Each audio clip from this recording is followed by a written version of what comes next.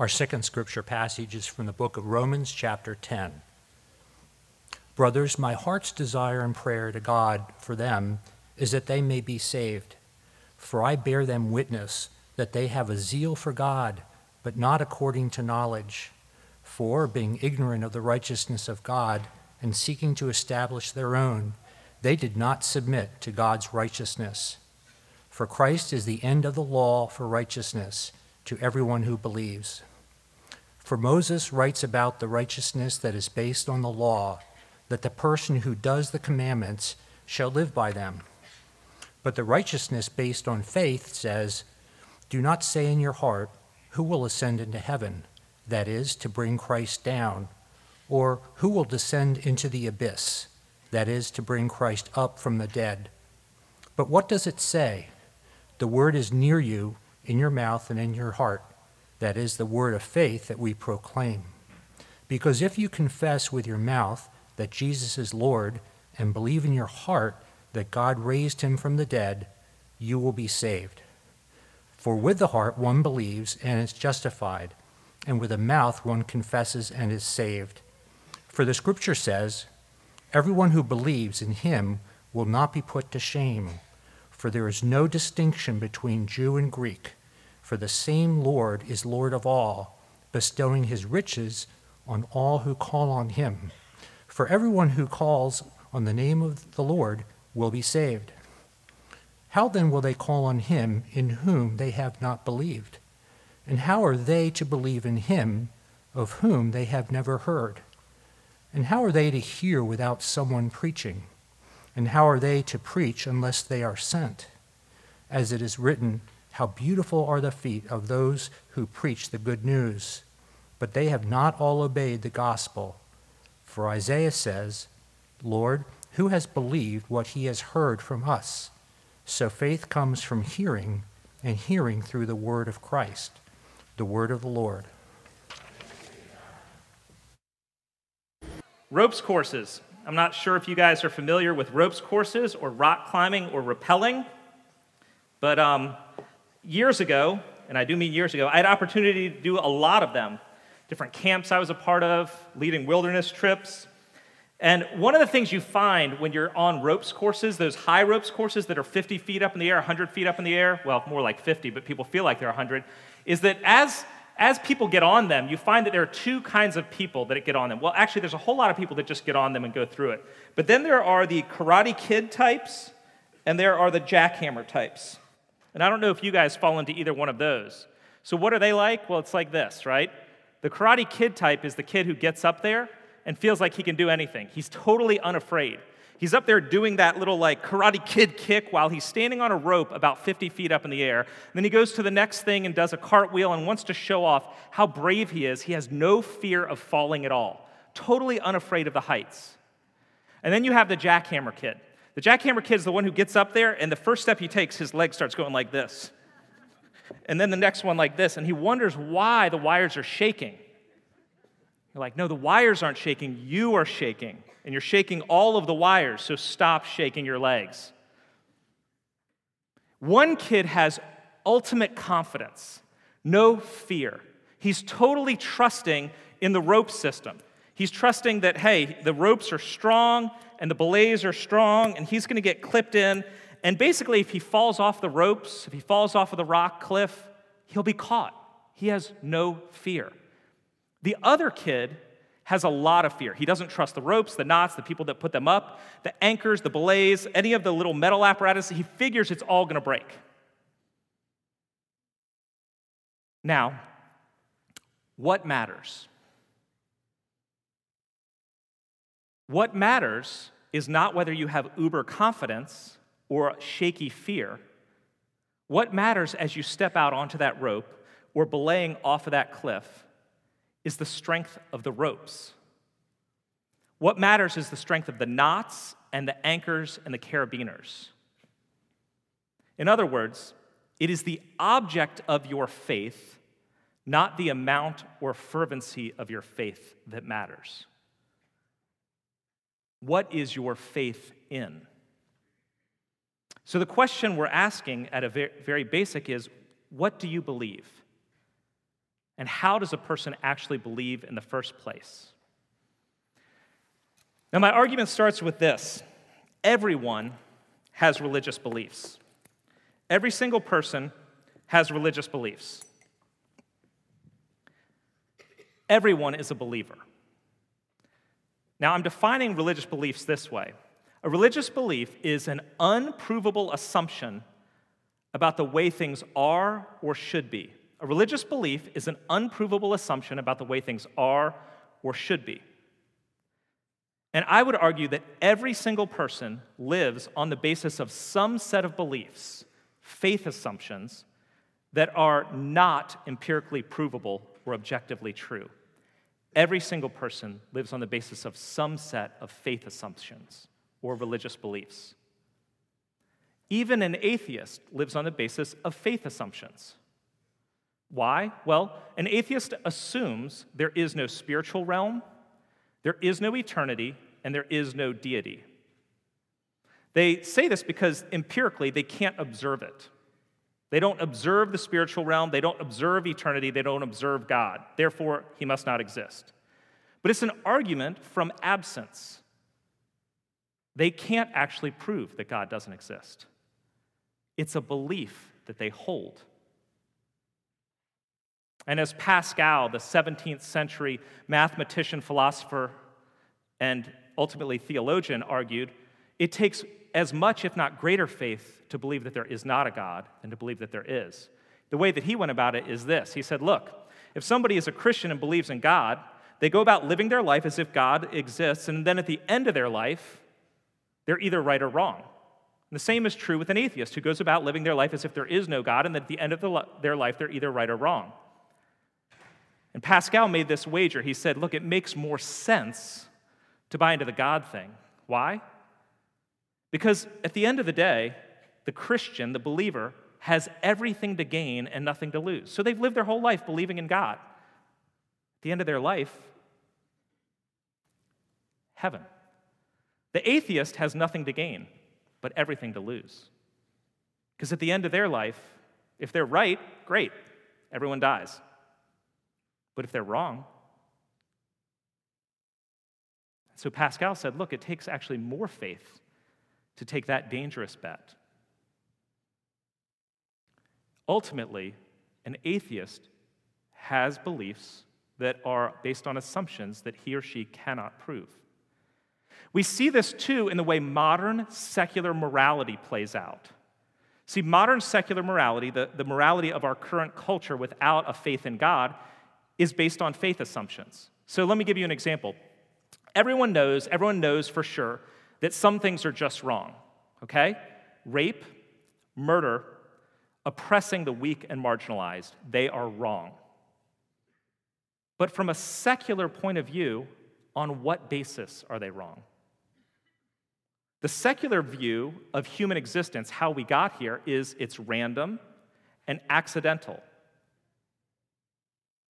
Life on earth is random and accidental. How we got here, random and accidental. Therefore, there is no meaning or purpose.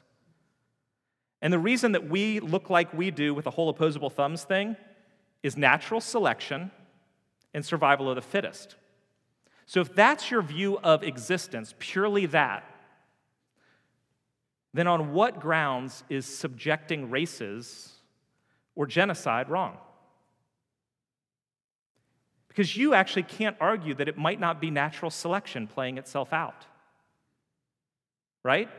Why did the humans without the opposable thumbs die out?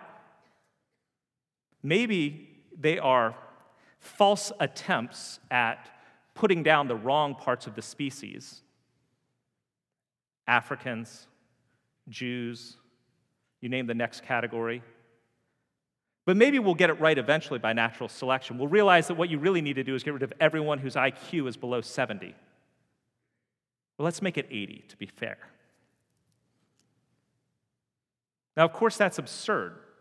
It's absurd to argue something like that, but from a purely secular point of view, there is no such thing as objective truth. You may feel it's wrong to commit genocide, and you may even make the argument that it's not good for the survival of the species, but you can't know it for sure, and you can't prove it from any evidence that you can stand on firmly. It may just be natural selection happening. It's basically a religious belief to say that some things are wrong or some things are right. It's a religious belief that's unprovable. Now, the belief that genocide and murder and rape is wrong, I agree with, but from a very different perspective. I start from the perspective of God, the Creator, that gives life and truth to that knowledge. And that's why I think every human being thinks those things are wrong as well. Because deep down in, there is more to them than just what they observe. The question is this, then. The question is not, are you a believer? If we're talking about belief, the question is not, are you a believer, but rather, in what do you believe? In what do you believe? Does what you believe in make sense of all aspects of life? In other words, does it have intellectual integrity and coherence? And to build off of the metaphor, is it a strong enough rope? Is it an anchor that will hold? In other words, is it actually true? In Romans 10, Paul is addressing the Israelites, the people of Israel, the Jewish people. And what he argues is Israel had very earnest beliefs, very authentic beliefs about God, but their faith was not in Christ and not in the gospel. And this is an argument that's built from Romans 9 all the way through Romans 11 about the people of Israel and God's faithfulness. And it's built around this idea of righteousness, meaning being made right with God or being justified in our existence. How is one made right with God? How is one justified? And the problem for Israel, Paul argues, is that they're clinging to the wrong rope and they have a bad anchor. We see this in a couple verses we didn't read at the end of Romans 9. In verse 31 and 32, Israel, who pursued a law that would lead to righteousness, did not succeed in reaching that law. Why? Because they did not pursue it by faith, but as if it were based on works. Their trust in being made right before God was on the basis of fulfilling the law, doing the works that God laid out for them, rather than on faith. Basically, their whole way of being made right with God was holding really tightly to the rope. It was the strength of their grip they were depending on, not the strength of the rope itself. And then in chapter 10, Paul goes on to say, I bear witness that they have a zeal for God, but not according to knowledge. For being ignorant of the righteousness of God, that is the gospel, and seeking to establish their own, they did not submit to God's righteousness through faith in Christ.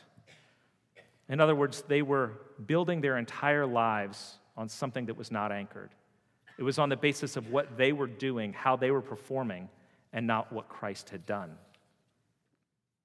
Israel, the Jewish nation, at that time had earnest faith, very earnest faith. And they were actually also very good people, very moral and upright people. But Paul argues they needed the gospel. And I would say many Christians do too, or rather many people who say that they're Christians. Because when it comes down to it, our lives are not much different. We live seeking to justify our own existence on the basis of what we do or how we're performing. So we may say we trust in Christ, but we try to add to it with our good parenting, or how we're performing in school, or how we're measuring up with our own view of what's good and what's wrong. I need Christ plus my actions. And when we do that, we don't trust the gospel fully. It's like Peter losing sight of Jesus as he's walking on the water, trying to figure out his own way to swim and stay afloat, rather than just looking to Christ, knowing that he will keep you on top. Christians, or people who call themselves Christians, either do not fully get the gospel, or we wrestle with trusting it fully. And that's why we talk about being a gospel-driven church, wanting the grace of God, the good news of what God has done for us in Jesus Christ, to permeate everything we do. And it's why week in and week out, you're going to hear me talking about, explaining the basic gospel message, because I think we so easily lose sight of it. And ultimately, it's because what we believe in matters. So what are we meant to believe in? Paul gives us his version of the gospel in a couple verses here. In verse 4, he lays out the gospel for the Jew. He says, Christ is the end of the law for righteousness to everyone who believes. And then he goes on to say in verses 9 and 10, if you confess with your mouth that Jesus is Lord and believe in your heart God raised him from the dead, you will be saved. For with the heart one believes and is justified, and with the mouth one confesses and is saved. To break that apart pretty quickly, verse 4 basically says Christ put an end to righteousness by religiousness or law obedience or being good. Those are not ways to be justified and made right with God. And verse 9 and 10, the gospel says, he died and was raised for us. Jesus bore our judgment. He defeated sin and death for us, and he is Lord. Jesus is the one true God, not other things we can put our trust in. He alone is the one who saves. What is it that we are to believe in? Well, let me break it down a little more simply, almost summarizing these verses. 3 words. If you're going to say, what should I believe in? I believe that I am a sinner. I believe that I am a sinner. I am separated from God. I am inherently sinful, and I cannot save myself. I cannot save myself. That's everyone. I am a sinner. But I also believe in a Savior. I believe in a Savior, that Jesus fully saved me. When he hung on the cross and said, it is finished, then that means nothing more needs to be done. It is by grace that I am saved. Salvation is a gift from God because of Christ's death for me. Full stop. I believe that I am a sinner. I believe in the Savior, and I believe that he is Lord. He is Lord. Jesus Christ is not just my Savior, he is actually God. He is my God, my Lord. And that means he needs to have lordship over everything in my life, over every aspect of my life, over every priority, over every decision. Every part of my life falls to his lordship. This is the gospel. I am a sinner. He is my Savior. He is my Lord. This gospel is the object of our trust, the strong and anchored rope, what we believe in. But how do we believe?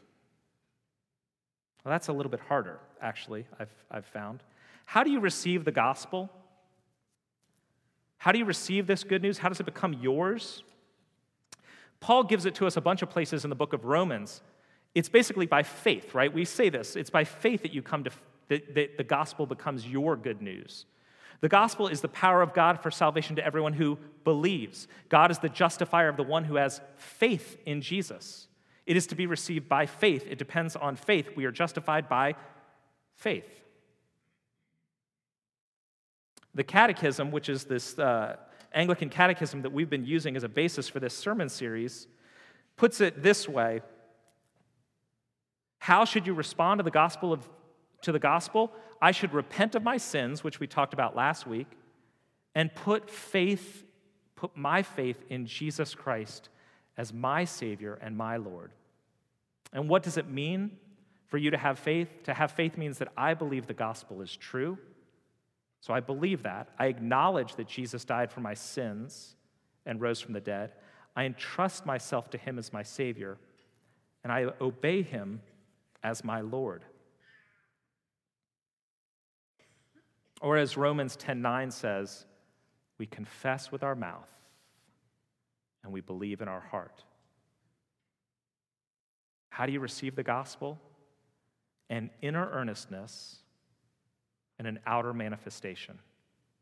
That's how you believe. It sounds easy, but if you have wrestled with faith, if you've wrestled with doubts, if you're not quite sure, you recognize it's actually not that easy to just believe. What does that actually mean? I've had people ask me, okay, you talk about believing in God, describe that. What does it really mean? How does it look?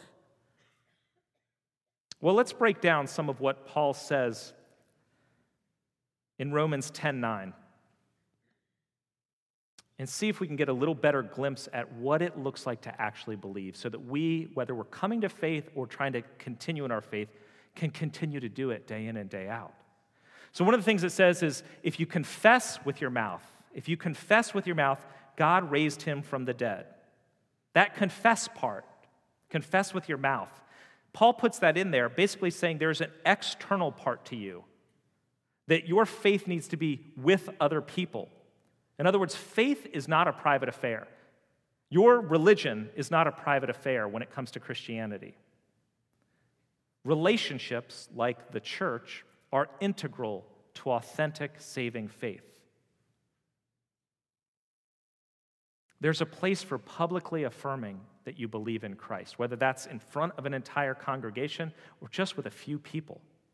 Because when you make it verbal and public in any way, it actually becomes tangible.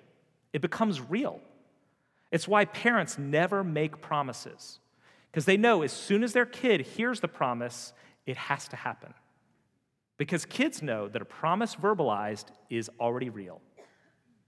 So smart parents never make promises. You tell your faith, you declare it, you affirm it, because that makes it real. Otherwise, the doubts continue to creep in. And it's also because, look, this confess with your mouth, this public outward thing, it's in community where we struggle with our doubts and our skepticism and our questions. It's where we learn and grow and learn from each other how to grow. And honestly, it's in relationship that we experience our faith. I very often experience the grace and mercy of God through fellow believers and their presence in my life. And it's why we gather in corporate worship. It's why we call you to get into small groups of 5 or 8 or 10 people. And it's why ultimately you need to have friends, 1 or 2 or 10 friends who believe these things, that are a part of building you up and tying you in. It's why we do confirmation and adult baptisms. It's a chance to confess with your mouth. That is integral to saving faith.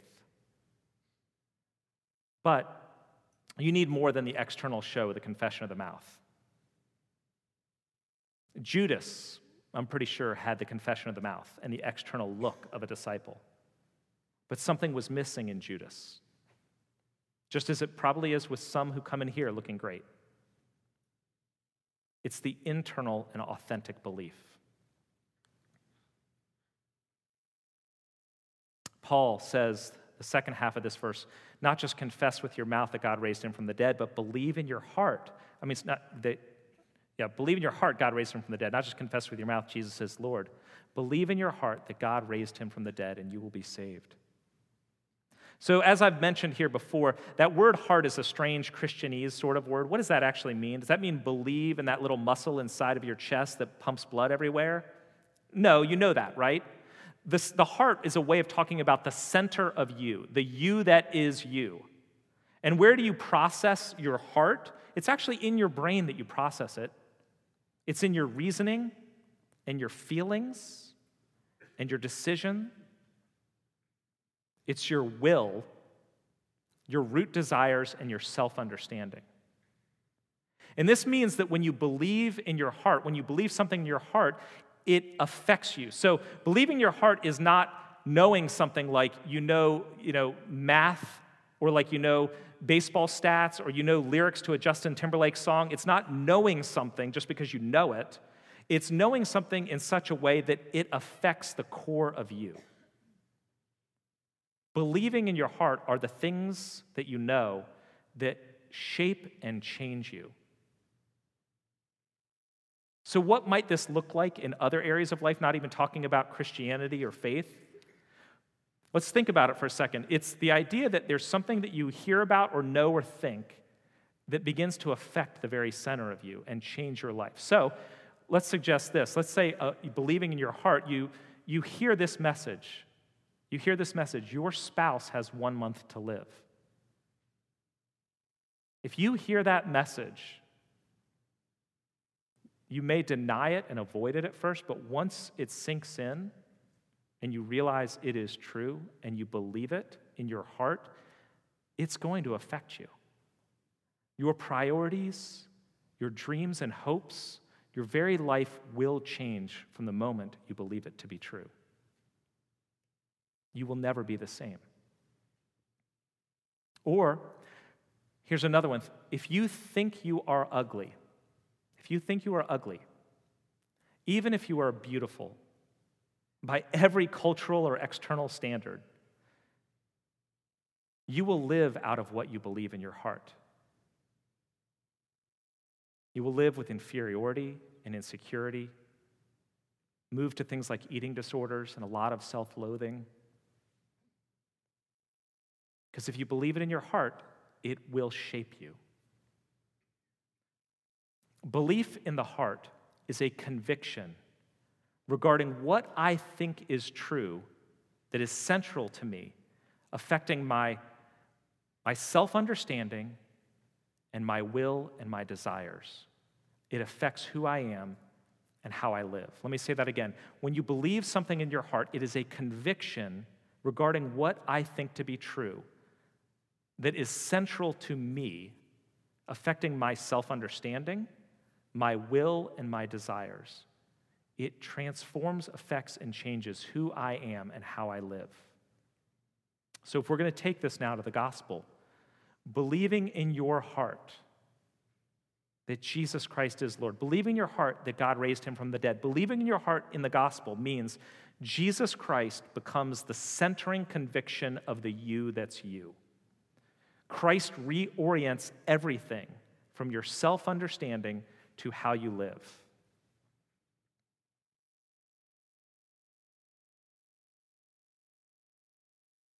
And the good news is this: it's for everyone. It's available to anyone. In verse 13, Paul says, everyone who calls on the name of the Lord will be saved. Everyone, anyone, all or any. Paul is affirming that it doesn't matter if you were Jew or Gentile, if you were a pagan or you were religious, if you've done all the right things or all the wrong things, everyone who calls on the name of the Lord will be saved. There's nothing you can do or have done that Christ hasn't already paid for in his death on the cross. There's nothing you can add or need to do that Christ hasn't already done in his death on the cross. So as you hear this, it's available to everyone. As you hear the call of the gospel, I would argue for you and for me, don't listen to what others say about you. Don't listen to what others say about you with regard to God. That you're the farthest person from having faith.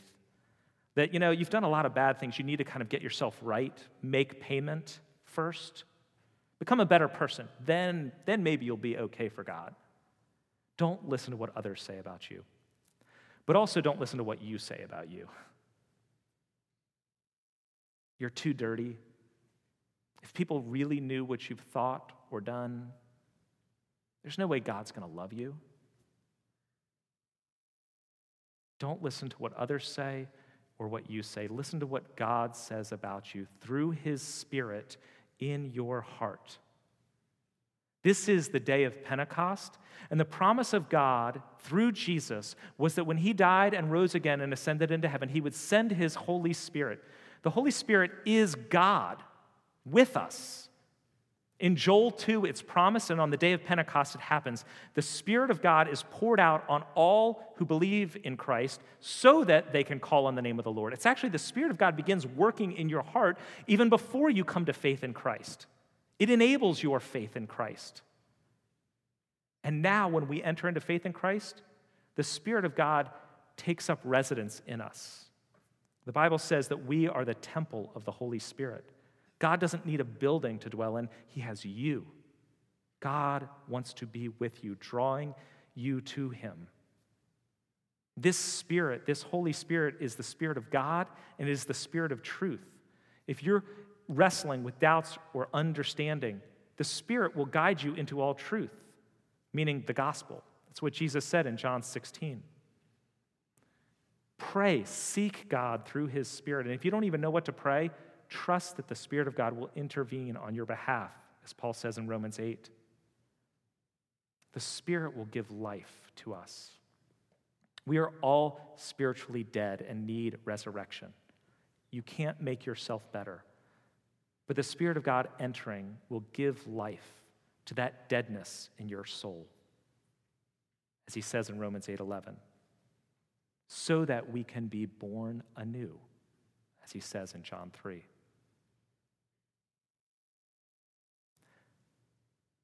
Don't listen to the other voices or even your own. Hear God speaking to you. And know this, God is near you. God is nearer than you think.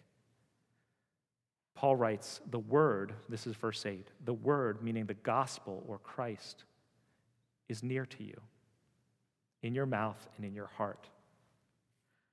Paul is arguing, you don't need to dive to the depths of the sea. You don't need to climb up into the heavens. There's nothing you need to do. There's no religious journey you need to go on. Righteousness, salvation, the forgiveness of your sins, being made right with God, and eternity with him and new life in him is readily accessible. You just need to accept it. It's right there. The fact that you are here on a Sunday morning means that God has been drawing you and continues to draw you in your life. And you can see that over the course of your life. He is near. And as he says in Revelation 3, Jesus said, I stand at the door and knock. I stand at the door and knock. Jesus says, I stand at the door and knock. If anyone hears my voice and opens the door, I will come into him and eat with him and he with me. I stand at the door and knock. If you build a great building, then I'll come to you. If you make a great table of food, then I'll show up. If you clean up the house, then I'll come in. Nope. Just open the door. Some of us need to do that for the first time. Some of us need to recognize the constant opening and closing of the door that we live in on a daily basis. The faith that saves is not for the strong in faith only. It's simply trust, however shaky, in the strong anchor and rope of Jesus Christ. Let's pray.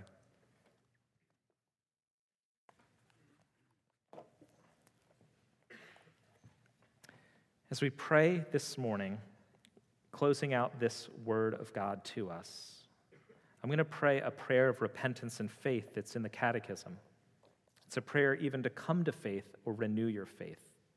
You can say it after me in your head if you want to. Lord Jesus Christ, I confess my faults, shortcomings, sins, and rebellious acts, and ask you to forgive me. I embrace you, Lord Jesus, as my Savior and Lord. Thank you for your atoning death on the cross in obedience to your Father's will to put away my sins. And I enthrone you, Lord Jesus, to be in charge of every part of my life. And I ask you to indwell and empower me with your Holy Spirit so that I may live as your faithful follower from now on. Amen.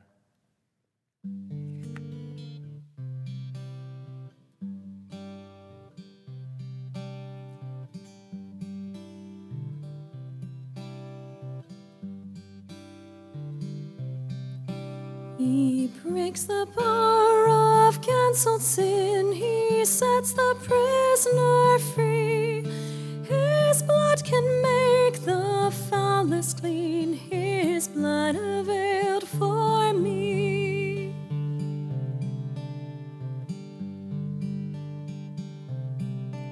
He speaks, and listening to his voice, new life the dead receive.